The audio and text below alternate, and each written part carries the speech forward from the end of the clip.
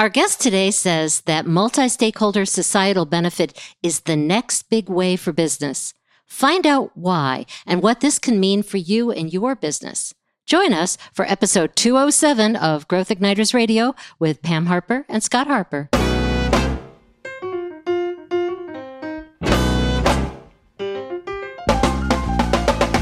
This episode is brought to you by Business Advancement Incorporated, enabling successful leaders and companies to accelerate to their next level of success.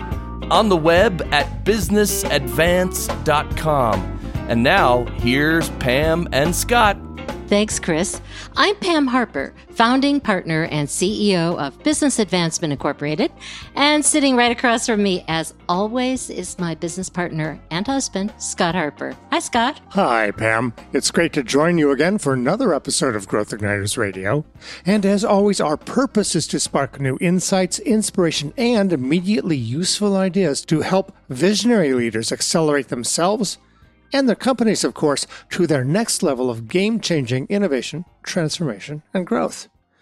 Now, Pam, CEOs, C-suite executives, and board members are telling us more and more that they care very deeply about ESG issues. But with the global unrest that we're seeing now, we're at a new inflection point. And this has implications that extend far beyond any individual company. Absolutely. It's one thing to create alliances and partnerships on a limited basis around specific strategic issues, but quite another to jointly vision with like-minded companies and NGOs to seriously commit to making the world a better place. This requires a new individual and collective mindset among a wide range of stakeholders, one that prioritizes long-term outcomes that benefit society over a string of short-term financial wins. Yeah, that's true. It surely is a balancing act when you have so many constantly shifting interests and needs. Things are moving all over the place all the time. That's right. That's why we're speaking today with Andrew Hollo, the director and principal consultant at Workwell Consulting. Andrew is one of Australia's leading experts in realizing the potential of organizations and groups to develop big ideas and gain collective results. He does his best work in demanding, complex sectors and where work across organizational and sector boundaries is required. He has a high level of skill in getting diverse views to the highest value and clear conceptual agreement in the shortest possible time. In over 20 years, Andrew has led almost 1,000 projects for clients who deliver substantial public value, such as governments and non-government, privately held, and nonprofit organizations.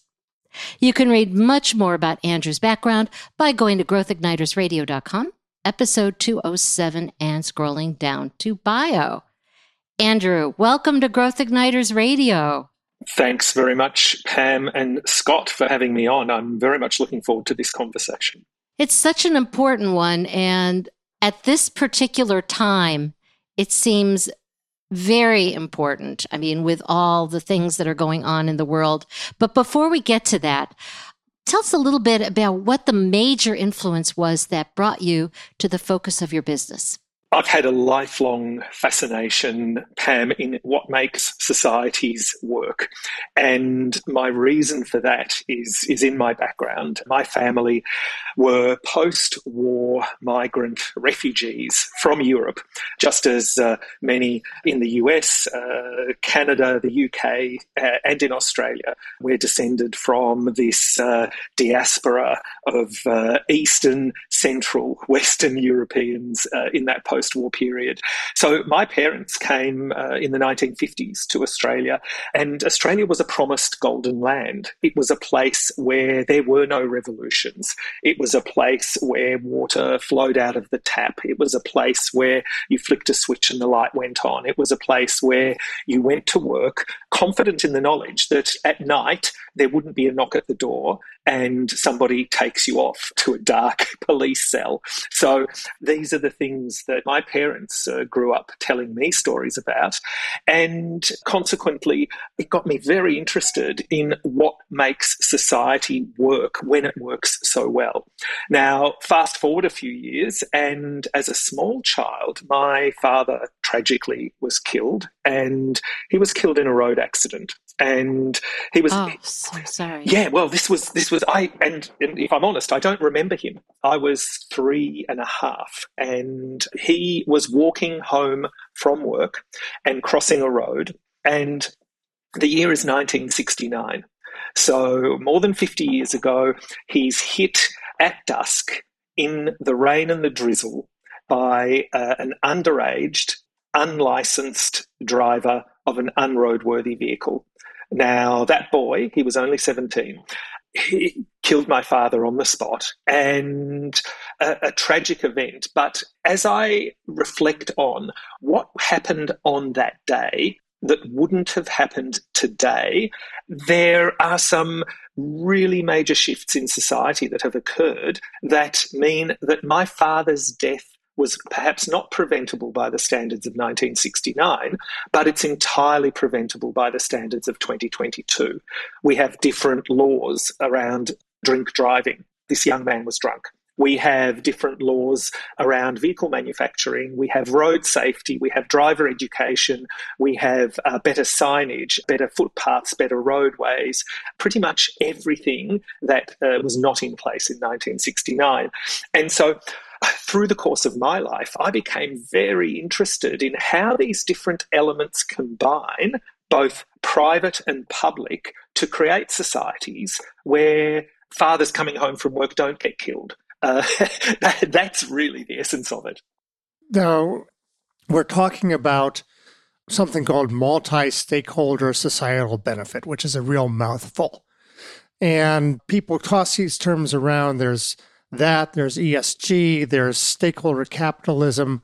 For the benefit of this conversation, how do you define multi-stakeholder societal benefit, and why does it matter now more than ever before?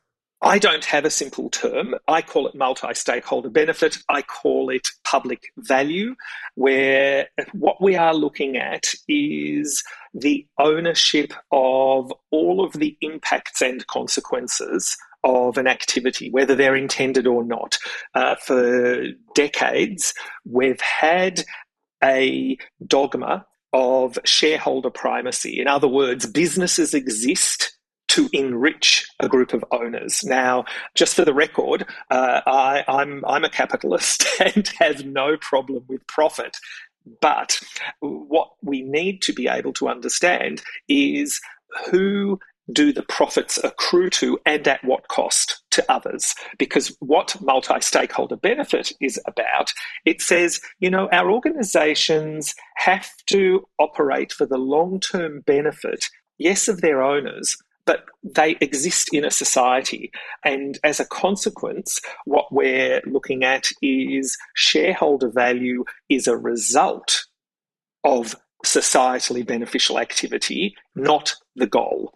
And there are plenty of organizations that are classing themselves today as net positive businesses. And that perhaps is a better term than multi-stakeholder benefit, where we're thinking net positive. Now, what does net mean? Net means on every dimension.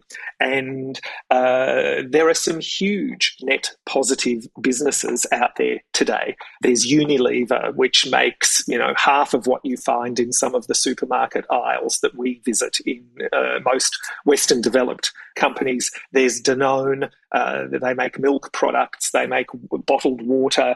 There's IKEA, there's Coca-Cola, there's Nestle. Now, not all of these are entirely net positive businesses, but they are taking concerted steps towards looking at their business as a circular chain.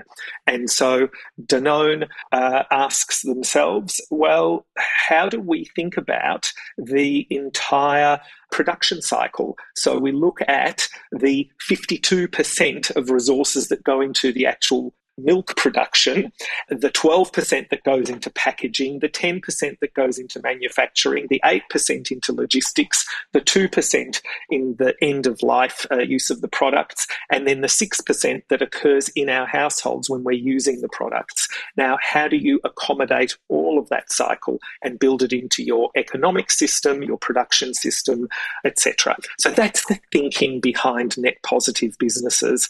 And there's a groundswell, like you said in your introduction. You said something to us a while back that really stuck with me. It's if society doesn't function and the world goes to hell, there is no business. So, yeah, net positive makes a lot of sense. Yeah, absolutely. You cannot have a successful business in a failed society. Let's talk a little bit about the top implications for how CEOs, C-suites, and boards will need to lead differently then to assure current and future societal benefit. What I'm seeing, Pam, and hearing from many of the people I interact with as CEOs and as board directors is that they recognise that our current economic system has two fundamental weaknesses. Firstly, it's built on an assumption of unlimited growth on a finite planet. And secondly, it benefits a small number of people. Not everybody. So what that creates is a trust deficit. It creates a world where corporations are not trusted.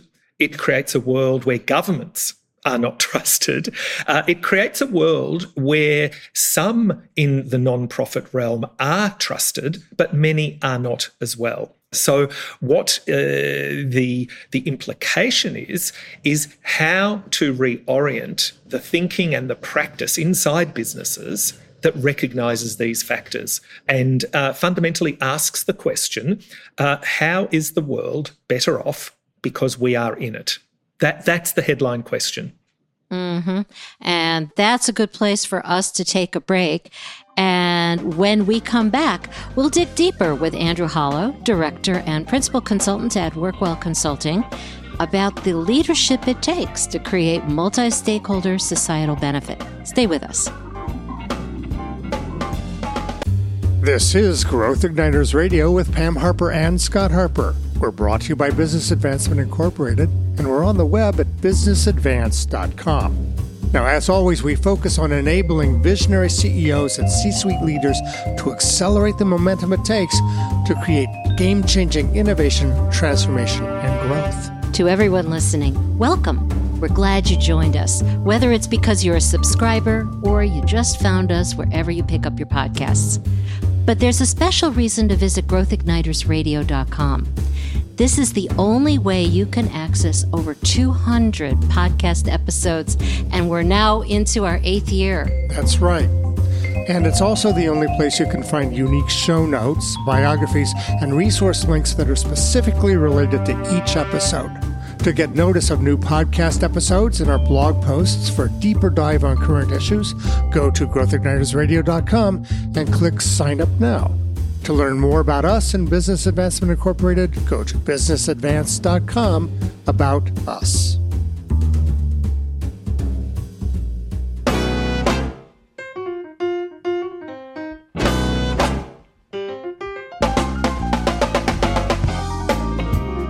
Welcome back to Growth Igniters Radio with Pam Harper, that's me, and Scott Harper. Today, Scott and I are speaking with Andrew Hollo, the Director and Principal Consultant at Workwell Consulting. Andrew, tell us how people can find out more about you, your work, and your book. I wrote a book called From Impossible to Possible because so many of my clients told me after we'd done strategic projects that this is the business we're in. We are creating possibility out of things that were formerly considered impossible. And that could be anything from closing an environmental cycle of some sort so that we are a non-waste producing business, or it could be as fundamental as ensuring that healthy aging aging is possible for people in their own homes, or it could be cancer prevention. So if you think about just those three, we are in a fundamentally different world to one that existed 50 years ago. So anyone who's interested can certainly go to my website, which is workwell.com.au, and on that website there's an opportunity to download a book with my compliments, as well as sign up for a weekly newsletter, which I call the 5-Minute Strategic Mindset, in which I share 3 thought provokers every week on a strategic level. Gives leaders a way to flex their strategic muscles. And I highly recommend both the book and the newsletter. I follow it. It's a great resource, so do be sure to take advantage of that. And you can also find out more information and links for this episode, related links, by going to growthignitersradio.com, episode 207, and scrolling down to resources. So back to our conversation. In the first segment, we were talking about what multi-stakeholder societal benefit is, the importance of making sure that everybody understands what we mean so that net positive. That's right. And that, in fact, there is a need for a different type of leadership to create this focus. So at this point, maybe a story, we've been talking very theoretically. Can you tell us about a company and leadership that illustrates what this took to make the shift? I can tell you 3 really quick ones, in fact 4 super fast, because there are so many. And I thought it would be helpful if we used some household names here. So ultimately what they all share in common is a viewpoint that says that business cannot be a bystander in the systems that give it life, systems of people, systems in the environment, economic systems. And so a really quick one. George Clooney, well-known Hollywood actor, became the public face of Nestlé for one of its product lines, the Nespresso coffee line. Now, famously, he took a fee of tens of millions of dollars for this. And that's what got a lot of the press at the time.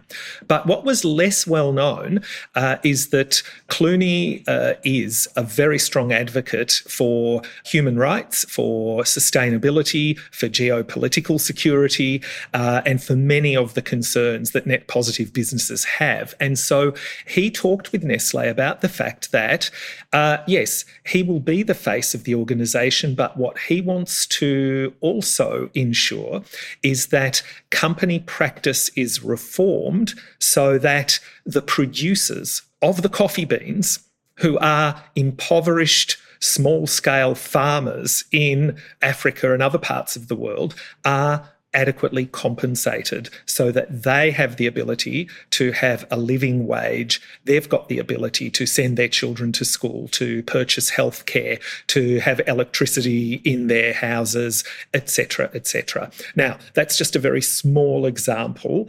There are others.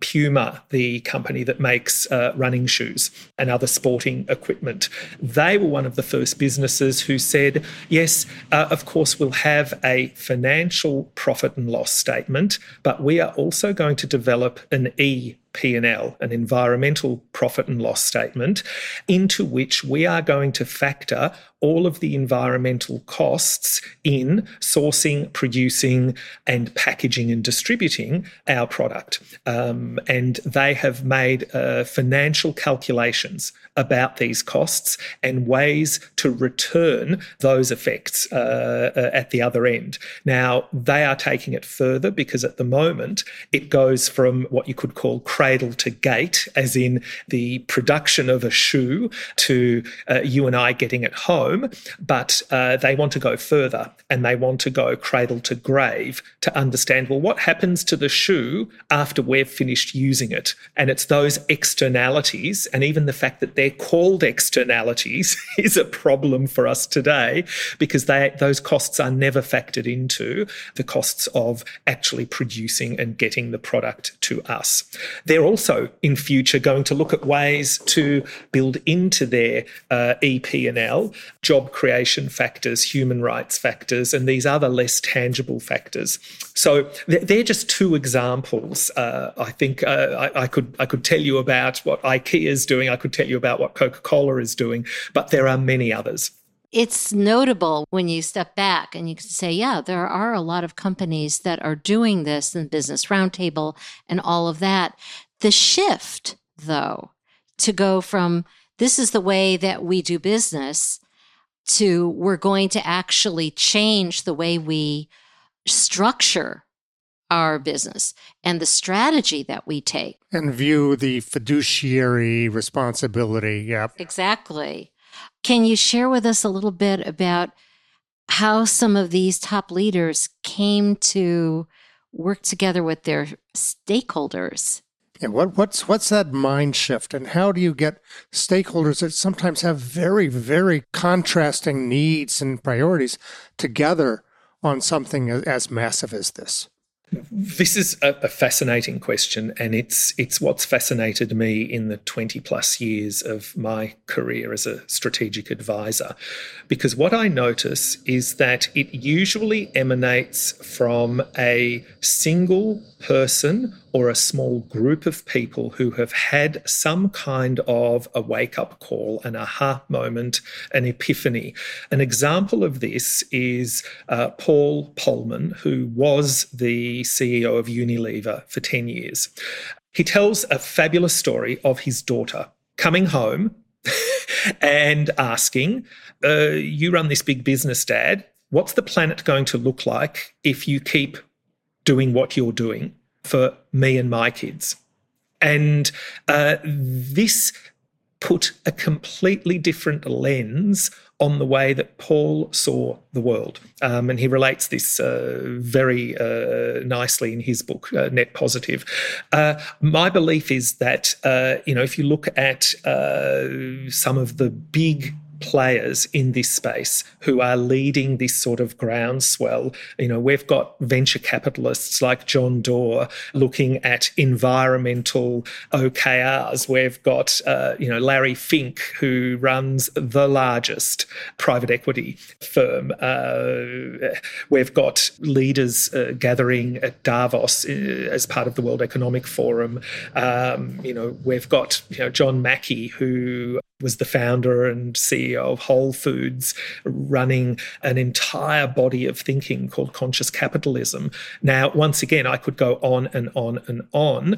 What we're finding is that these are people who are having a series of epiphanies and aha moments, who then bring these into conversations with their boards, with their executive teams, with their suppliers, with their customers, with their stakeholders.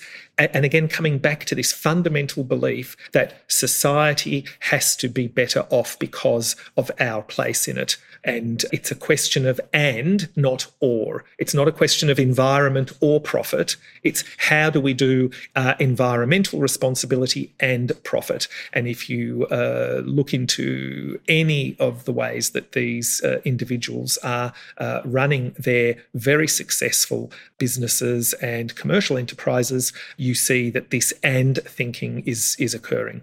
I agree with you. I think that looking at it in the form of and is so important. And one of the big challenges, I think, is wrapping the head around the idea that you don't have to show profit the same way. I mean, you can't when you're talking about something that is so long-term and such a big issue, especially when you're partnering with such a diversity of stakeholders. And of course, that is something that you have quite a bit of experience with. Is there something that is really the key to making that particular shift? I call it multi-dimensional thinking. It's looking at the organization that you're in from multiple perspectives. Organizations that, for example, only or predominantly focus on the economic actually create waste because they're not thinking about the other dimensions of an issue.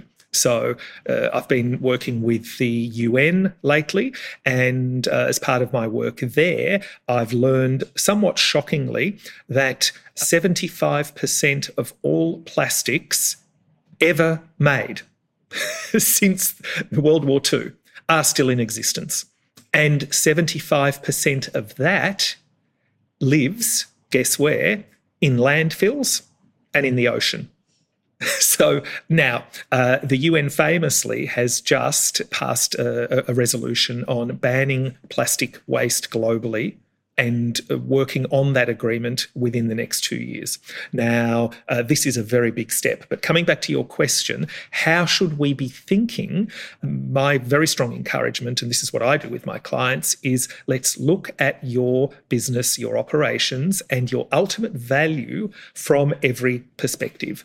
And this is not an unusual phenomenon. So there are many multi-sided business models out there that say we are going to capture a previously wasted element of our society or resource in some way. And if you look at the Ubers of the world, the Airbnbs of the world, what are they doing fundamentally? They are thinking multidimensionally and asking, there is unused capacity or an unused asset out there that can be utilised in an intelligent fashion. And what we can be doing is building a platform that reduces that waste and ensures that there's as little slippage as possible.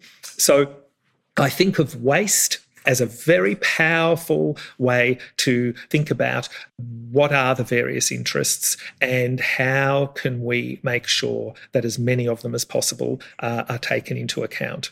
Absolutely. When you're reframing an issue like this and taking it out of the usual thinking and creating something that actually people can see that it makes a difference. And of course, it all starts, as you said, with personal commitment. Somebody's at the top have to believe that it makes a difference. That's where it begins. And of course, it's a journey. And when we come back, we're going to take a quick break first. And when we come back, Scott and I will speak more with Andrew Hollo, the director and principal consultant at Workwell Consulting, about immediately useful ideas for leadership for multi-stakeholder societal benefit. Stay with us. You're listening to Growth Igniters Radio with Pam Harper and Scott Harper. We're brought to you by Business Advancement Incorporated, on the web at businessadvance.com. We focus on enabling visionary leaders to dramatically increase momentum for game-changing results. Now, Pam, our regular listeners know that many leaders we speak with are used to moving in new directions to respond to a world that's changing in so many ways faster than ever before. But as one CEO recently shared with us, it's one thing to be on top, but it's another thing to make a lasting impact. That's right. That's why I developed my keynote, How Growth Igniters Lead for Tomorrow, starting today. Find out the secret of the successful visionary leaders who are able to ignite game-changing growth that creates long-term benefit in a short-term world. So go to PamHarperSpeaks.com today to find out more about Pam's keynote and her availability to speak at your next leadership conference.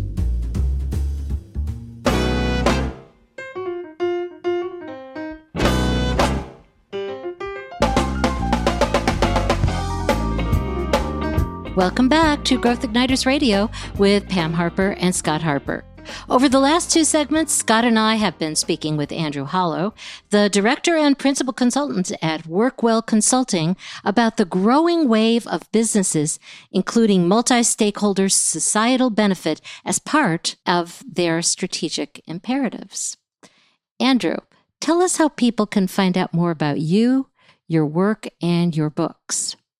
The easiest way is to get online, have a look at workwell.com.au, and plenty of resources are there, freely available. And I think the most immediate way is to subscribe to 5-Minute Strategic Mindset, my Friday newsletter that I very much enjoy writing and putting out to people. So you'll find that on the website as well.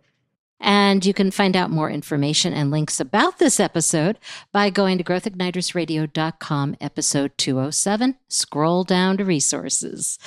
So we are at the part of our episode here where we talk about the immediately useful ideas for bringing all this good discussion to life. And in this case, it's about leading an organization to create multi-stakeholder societal benefit. And let's start with a practical idea for shifting top leadership mindset. I've got two practical ideas. The first is asking, is it enough? In other words, I worked with government that was leading the public health response during the COVID pandemic here in Australia. And this is the government department that is responsible for funding hospitals, all sorts of health services, and much, much, much else besides, a budget of tens of billions of dollars a year. And my question to the senior leaders there was, how are you thinking about your fundamental end game? And is it enough what you are thinking? And it got them to think about the fact that why wouldn't we aim for actually saying we are creating a world where we are the healthiest people in the world. In Australia, we are fortunate to be prosperous, socially cohesive. We have a safe society and we've got good infrastructure. So if we look at all of the various metrics of good health, being, relative standards of equality, high life expectancy, very good access, globally speaking, to healthcare, why wouldn't we say we can be the healthiest people in the world? So that's the first step. Now, that was a fascinating conversation because it led to, and you can go online and see the strategy today that we created from this that said, yes, we will be the healthiest people in the world. The second practical idea is to broaden the meaning of business. In my conversations with my clients, I'm frequently encouraging them to broaden 4 areas. Broaden the thinking you do around your value chain. So don't just optimize within your business, but look at your suppliers and your partners' value chains and look at your customers' lives. Broaden your concept of time. Don't think only in terms of quarters or annual cycles. Think in terms of 5, 10 years and generational impact. Broaden your view of stakeholders. Don't just think about the obvious suppliers and employees. Think about the full array of those who are connected to your business or could be connected to your business. And lastly, broaden the way you think about money. Rethink how you are deploying and securing capital and reduce, if you need to, the focus on investors and their rewards and put them into balance with the other forms of societal benefit that you're creating, and then help them understand that. So they're my 2 immediate ideas that I find at a strategic level work best. Broaden the meaning of business and ask, is it enough, what we're doing, or can we think even bigger? Now, building on your last point about changing stakeholder definitions of profit and so on, do you have a practical idea for shifting stakeholder mindsets? Because some people want to look at things the way they want to look at things. Now, I'd go a step back, Scott, and say, do you have the right stakeholders? Aha. Oh, We like that one. All right. Redefining takes on a new term here. Yes. Absolutely. I'm a great believer in order to reorient a business or an enterprise for the future, you have to go back to first principles and you have to ask, who are the best partners, the best collaborators for us?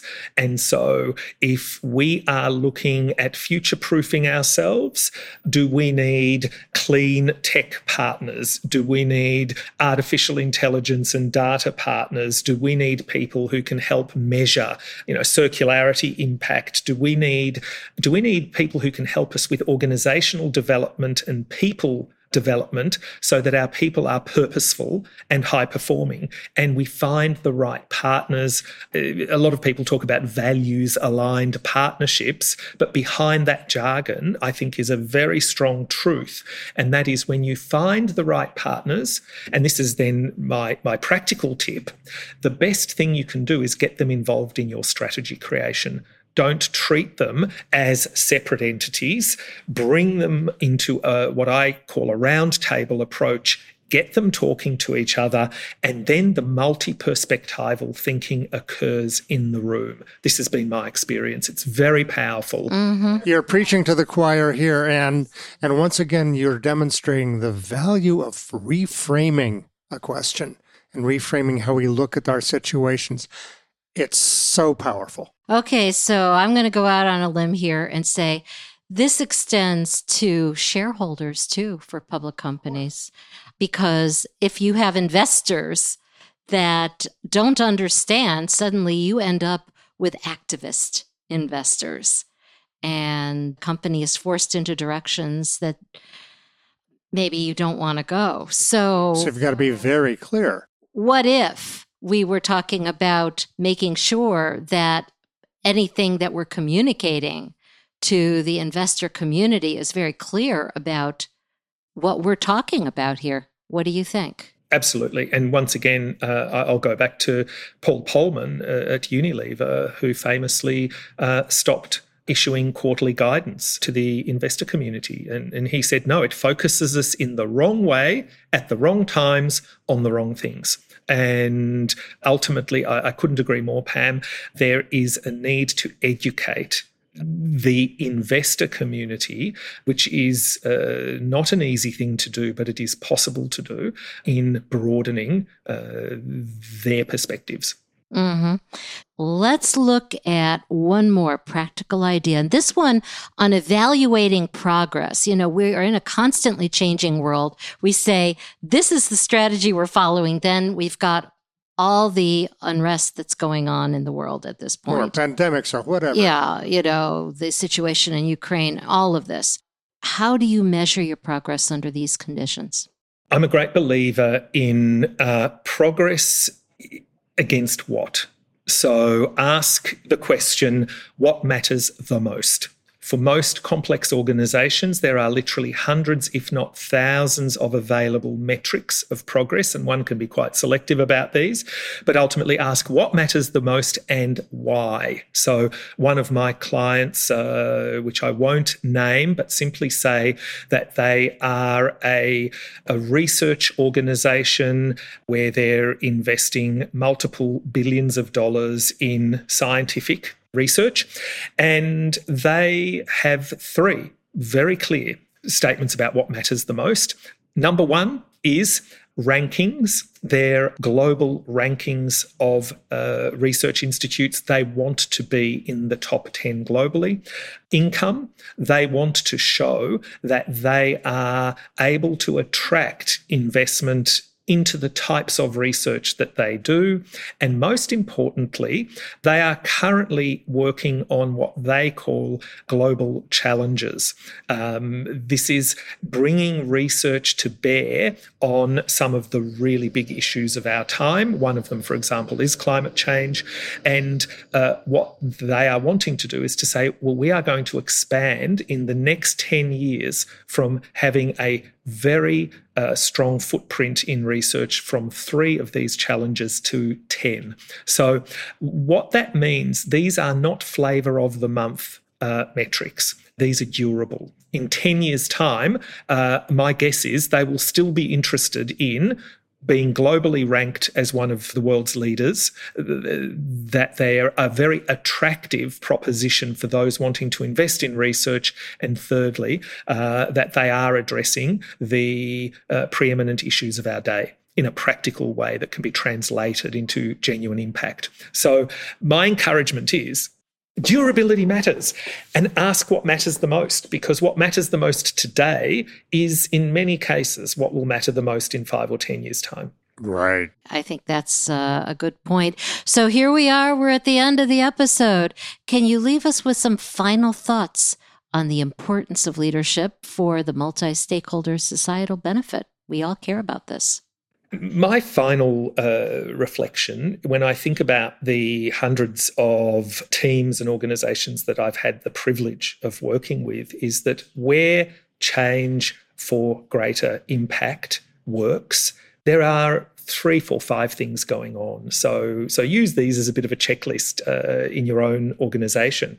Firstly, there's usually somebody or a group who have had a fundamental insight that has sparked some kind of vision that grows to the scale of an obsession. So find the people who care enough about something to make a stand. And to, I don't know if this is an Australian expression or not, but we talk about, would you die in a ditch over it? It's that. Secondly, find the true believers. And sometimes this can be a small group. This is the grassroots occasionally, who are those ground up advocates. And then thirdly, work out what you can disrupt and what you can change, because business as usual is never a solution for groundbreaking change and insight. Fourthly, work out who your influence targets are. Now, they might well be your investor community, they might be your political allies, they might be partner organisations, and work out how you're going to handle predictable disbelief and criticism. That's important. And then lastly, the point I made just a moment ago is work out what matters the most and be able to distill what you're doing into a very small number of outcomes, measurable, and a very small number of goals, and be able to speak to those repeatedly. Steve Jobs famously said, around the time that you are getting bored with repeating yourself is about the time when people are finally starting to understand. Andrew, thanks so much for being our guest on Growth Igniters Radio. Thanks so much, Pam and Scott. I've really enjoyed the conversation. Yes, we have. We've enjoyed it too, Andrew. And thanks to you out there for listening to Growth Igniters Radio with Pam Harper and Scott Harper. To contact us, get show notes and resource links for this week's episode, go to growthignitersradio.com, select episode 207. Until next time, this is Pam Harper and Scott Harper, wishing you continued success and leaving you with these questions to discuss with your team. What is the societal benefit that we are committed to that will improve the global and human condition? And what new leadership conversations do we need to create with our many stakeholders that can bring this vision to life? Growth Igniters and Growth Igniters Radio with Pam Harper and Scott Harper are registered service marks of Business Advancement Incorporated. All Growth Igniters Radio episodes are copyrighted productions of Business Advancement Incorporated, intended for the private use of our audience. Except as otherwise provided by copyright law, all other uses including copying, editing, redistribution, and publication without prior written consent of Business Advancement Incorporated are prohibited. All rights reserved.